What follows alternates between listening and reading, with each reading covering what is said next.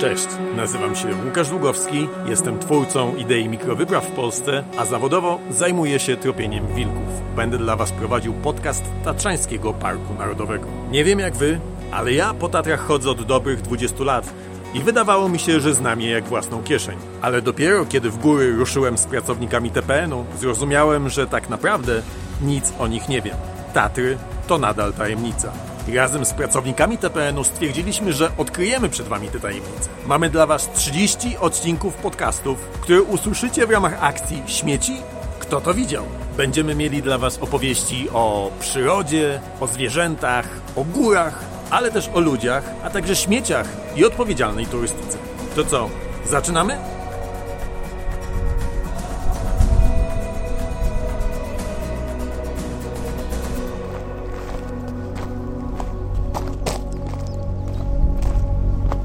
Przyznam, że ja myślałem, że mam najlepszą pracę na świecie, zajmując się tropieniem wilków w Białowieży, ale okazuje się, że jest jeszcze jeden stopień wyżej, zajmowanie się niedźwiedziami, którymi zajmuje się Filip Zięba, zastępca dyrektora Tatrzańskiego Parku Narodowego, z którym dzisiaj będziemy rozmawiać o niedźwiedziach właśnie. Cześć Filip. Cześć, witam. Uważam, że trochę zostałem przereklamowany, ponieważ czasami jak już mam dość tych niedźwiedzi, to odskocznią są wilki. Jednak. Dobrze, super. Jesteśmy teraz w okresie takiej spóźnionej wiosny trochę w Tatrach. Co teraz się dzieje z niedźwiedziami? Co one robią? Teraz mają czas na rozród. To jest już właśnie ten czas. Wszystko się kręci dookoła rui. Czyli oczywiście samce poszukują samic. Czasami jest tak, że zresztą widzimy to po namiarach satelitarnych wśród tych niedźwiedzi, które mają obroże. Czasami mamy taką sytuację, że jedna samica gdzieś tam robi sobie kropka, czyli śledzimy jej trasę, a widzimy już, że za tą kropką idą kolejne 3 kropki, a my wiemy, że to są duże samce. Strategia samca, zapłodnić samicę, a z kolei strategia samic jest tutaj bardzo różna. Samic bezwzględnie chce dopaść samicę, natomiast samica, w zależności od tego, w jakim wieku ma młode, to jest chętna na spotkanie albo nie za bardzo. I teraz samice, te, które urodziły w tym roku, to one bardzo unikają teraz spotkania z samcami, więc wręcz wybierają takie miejsca albo siedzą na tak niewielkiej przestrzeni, żeby nie zostawiać po sobie zapachów jakichś dłuższych wędrówek, gdzie jest większe ryzyko, że samiec trafi na tą samicę i one siedzą one wszystko robią, żeby nie spotkać tego samca w trosce o swoje potomstwo. Bo jeżeli by do takiego spotkania doszło, to bardzo często kończy się tragicznie dla młodych. Samiec zabija młode i w tym momencie samica ponownie, czyli samiec w tym momencie osiąga swój cel, bo samica wchodzi znowu w okres rój i może ją zapłodnić. Ale to jest musi być to uwarunkowane tym, że samica będzie bez młodych. Więc samce tutaj są bezwzględne. A samice cały czas unikają. Fajnie pokazują to badania skandynawskie, w których wyraźnie widać, że samice z jednorocznymi, czyli z tegorocznymi młodymi, w ogóle nie wychodzą, a przecież wiemy, jaka tam jest przestrzeń otwarta, w torfowiska. Tak. Jest sporo tej przestrzeni otwartej, a one nie wychodzą na przestrzeń otwartą, tylko cały czas są w lesie, a głównie chodzi o to, że w momencie, kiedy się pojawi samiec, to małe mają możliwość ucieczki na drzewo i zawsze w tym samym zwiększają swoją szansę na przeżycie. Samice z jednorocznymi młodymi w ogóle nie wychodzą na przestrzeń otwartą. A ja przeczytałem takie 2 ciekawostki, informacje, które mnie zaskoczyły. Nie wiem, czy one są wiarygodne, więc spróbuję zweryfikować. Pierwsza jest taka, że samice mogą zapłodnić różne samce i potomstwo może się urodzić z różnych ojców. Tak może być. Tak może być? Tak może być. Wiecie, jak to się dzieje? Jakim cudem się to dzieje? Podobno wśród ludzi też teoretycznie jest taka możliwość. Nie wiem, czy zweryfikowana. Nie wiemy, jak to się dzieje, ale widać to jak w okresie rui, jak po prostu różne samce spotykają się z samicą. I to czasami naprawdę mieliśmy taką historię w Dolinie Dudowej, gdzie z przeciwstoku żeśmy oglądali to jak w amfiteatrze. Trudno było zejść stamtąd, bo jedna samica i dookoła niej były 4 różne samce i te samce cały czas między sobą konkurowały i walczyły, który będzie najbliżej samicy, więc to były niesamowite obserwacje. Czyli co? Czyli kolejnej zimy mogą urodzić się młode w Gawrze, budzą się i mówi: cześć, moim ojcem jest Stasiek, cześć, moim ojcem jest Tadeusz, cześć, moim ojcem jest Władysław. Władysław, tak. Druga rzecz, też niewiarygodna, ale może możliwa, że samica jest w stanie opóźnić rozwój zarodka. To znaczy, że samiec ją zapładnia gdzieś na początku sezonu i on się nie rozwija jakoś tak liniowo, tylko może stwierdzić se, w cudzysłowie oczywiście, a trochę poczekam. No, to jest też fenomen. Tak dokładnie jest u niedźwiedzi. Czyli tak fachowo bodajże to się nazywa implantacja zarodka, ona następuje dużo później. Czyli ten rozwój zarodka jest w tych ostatnich miesiącach, przez cały sezon, teraz wiosna, lato, ten zarodek sobie tam gdzieś czeka, a rozwój jego następuje jesienią, tak? A dlaczego tak Koniec się dzieje? lata. Nie są nam znane wszystkie strategie niedźwiedzia i nad tym wszystkim ciągle się pracuje. Czyli to tajemnica po prostu. Jedna z wielu. Z tego co wiem, to nie tylko u niedźwiedzia tak jest. To jest jakaś strategia, która na pewno pomaga niedźwiedziowi w tym, żeby miał większy sukces rozrodu. Dzisiaj z niedźwiedziami wiemy, kiedyś było tak, że one się w ogóle nie tolerują, tak? A dzisiaj już wiemy, że niedźwiedzie tworzą jakby takie swoje klany. Klany matek to się mówi. Czyli masz klan matek, który jest powiązany rodzinnie. Babka, córka, ciotka. W jakiejś przestrzeni, akurat tu mamy jeden klan matek, Zawrat Kasprowy i ten.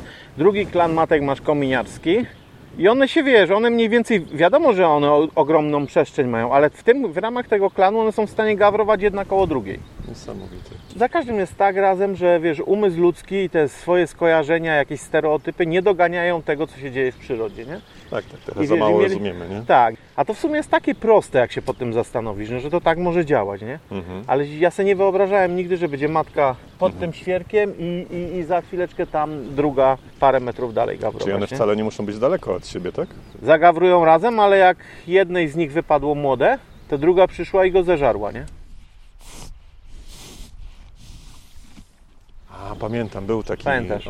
Mamy film z tego. Że ona tak piszczała strasznie, Tak. te młode Mamy tak piszczało filmik z tego, strasznie, no. nie? A jaka jest szansa, bo do Puszczy Białowieskiej 2 lata temu przyszedł samiec z Naliboków, Puszczy Nalibockiej. No i niby te 2 zimy przegawrował tam. Ostatni raz go widziano w zeszłym roku przed zimą. Jaki jest okres, kiedy jest szansa, że samica też przyjdzie w te okolice, no bo jakby samiec sobie tam nic nie zrobi. To zależy od tego, co się dzieje dookoła z niedźwiedziami, ale ja przewiduję, że to nastąpi. To wcale nie będzie znowu nic nadzwyczajnego, dlatego że patrząc na to, co się dzieje w krajach nadbałtyckich i w jaki sposób tamta populacja zaczyna funkcjonować, to myślę, że one bez problemu to się stanie. Dlatego, że też myśmy mieli taki stereotyp w głowach, że niedźwiedź to jest wskaźnik lasów pierwotnych, puszczy, w ogóle musi być nie wiadomo co.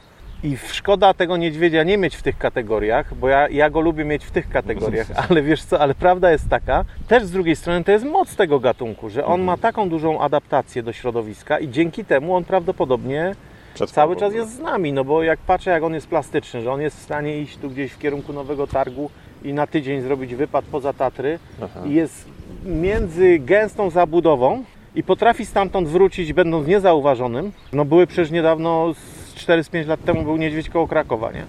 O, to o tym nie słyszałem. No to musiał być misiek, który był gdzieś tu wychowany, który umie funkcjonować wśród tej gęstej sieci szlaków turystycznych. Ja to zawsze sobie zadaję pytanie, co by było jakby tak nasze niedźwiedzie, super, moc w nich jest taka, że umią się tutaj zagospodarować między nami przestrzeń.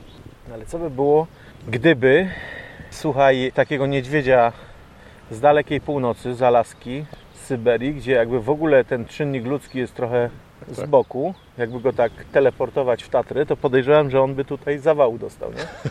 No bo tu wszędzie są ludzie, wszędzie nie ma w Tatrach przestrzeni, gdzie by niedźwiedź nie słyszał bądź nie czuł ludzi, nie?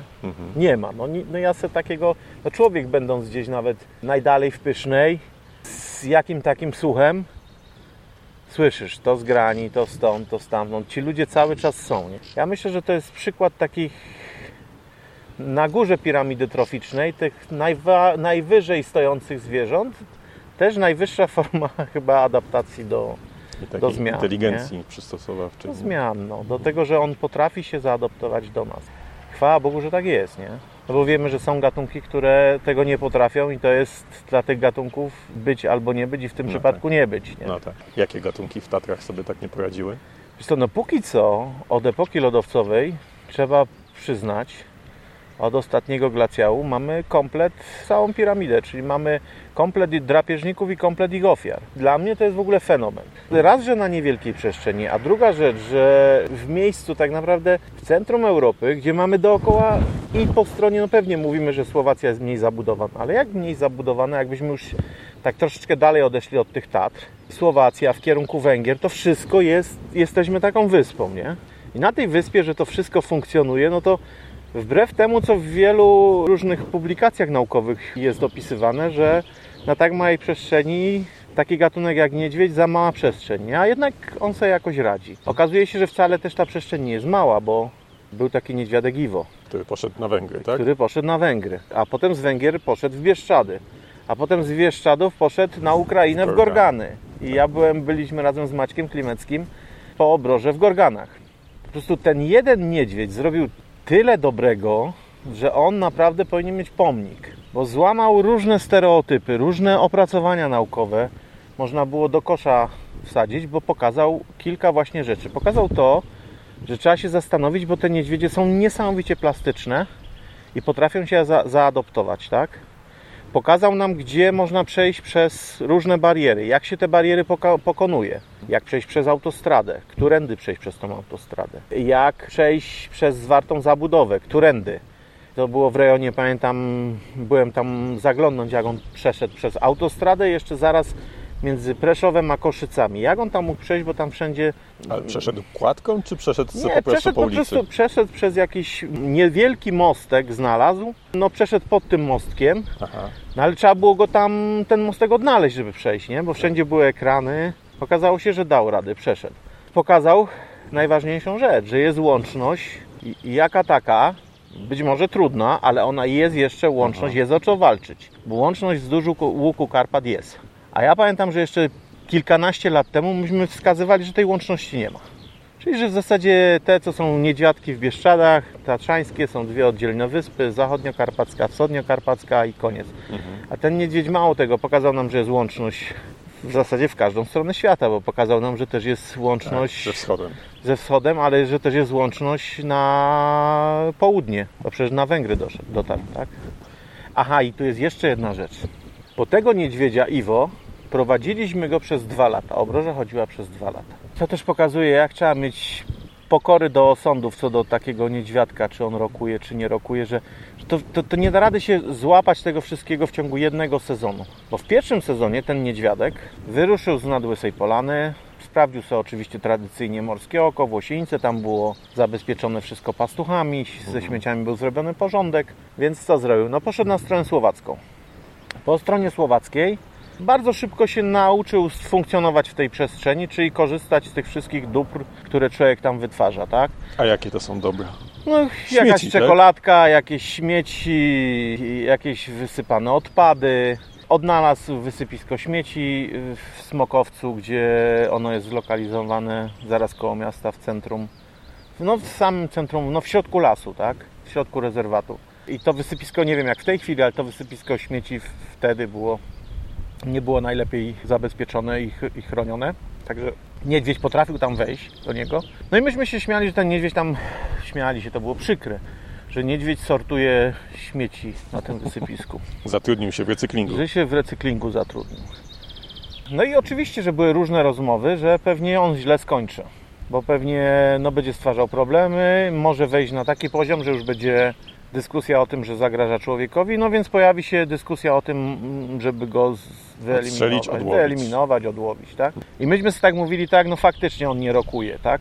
No traktowaliśmy go w tej kategorii gorszego trochę niedźwiedzia, tak? No nie rokuje, młody niedźwiedź, od razu swoją łapę stawia, na złą drogę wybiera, co noc chodzi do miasta, no bo to mając go na obroży wiemy, gdzie on jest, więc jak funkcjonuje. I co się stało? Że ten niedźwiadek, który w zasadzie nie rokował w ogóle, na następny rok, gdzie wsadziliśmy go do szufladki słaby, nie rokujący niedźwiedź, to ja bym go, tak? Po wynikach z następnego roku wsadziłbym go, albo nawet brakłoby tych szuflad, tylko bym go położył na blat, żeby cały czas patrzeć, co on robi. Bo się okazało, że ten niedźwiedź jest najlepszym nośnikiem genów w Karpatach. Pokazał wszystko.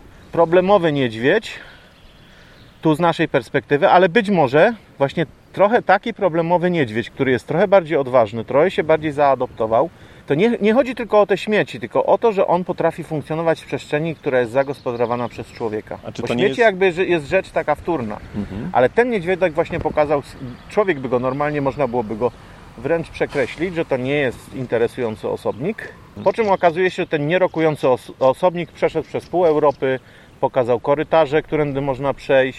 A czy to nie jest trochę tak jak z problemowymi dziećmi, tutaj w cudzysłowie, że te problemowe dzieci z naszej dorosłej perspektywy, które nie wiem, tam nie do końca podporządkowują się naszym zasadom, później okazują się, że to są zwykle dość kreatywne jednostki, radzące sobie, elastyczne i tak dalej? Że to trochę tak? Myślę, że pewnie tak jest, że u niedźwiedzi jest trochę jak u ludzi, nie? Że one próbują, że ryzykują, tutaj dostaną po łapach, tam się czegoś nauczą i wtedy są lepiej przystosowane, nie? Też tak naprawdę ta historia, ona się gdzieś napisała, tylko że my jej nie znamy. Bo tak naprawdę, żeby mówić, że ten niedźwiadek był kreatywny, wrócił na dobrą stronę, to musielibyśmy go śledzić cały czas. Niestety, gdyby ten niedźwiedź wrócił do nas, jeszcze zdążył w tym cyklu, w którym go śledziły, w którym mieliśmy obroże, no to byśmy mu tą obrożę tutaj wymienili i cenne byłyby kolejne lata, tak? No, z tego względu, że zakończył żywot nasza obroża na Ukrainie, no nie można było tam nic zadziałać. Dla wyjaśnienia, tak? Obroża trzyma się mniej więcej 2 lata i odpada, tak? No to różnie, w zależności oczywiście od tego, jaką metodykę przyjmiemy. Im więcej namiarów, tym ta obroża krócej chodzi, ale tak średnio można przyjąć 2 lata.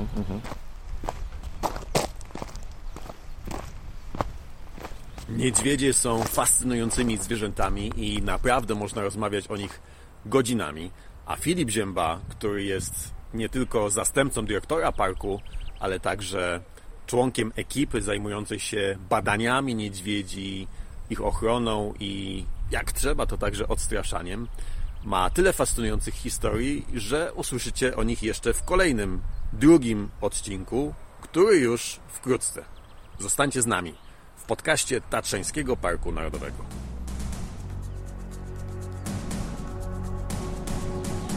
Niniejszy materiał został dofinansowany ze środków Narodowego Funduszu Ochrony Środowiska i Gospodarki Wodnej.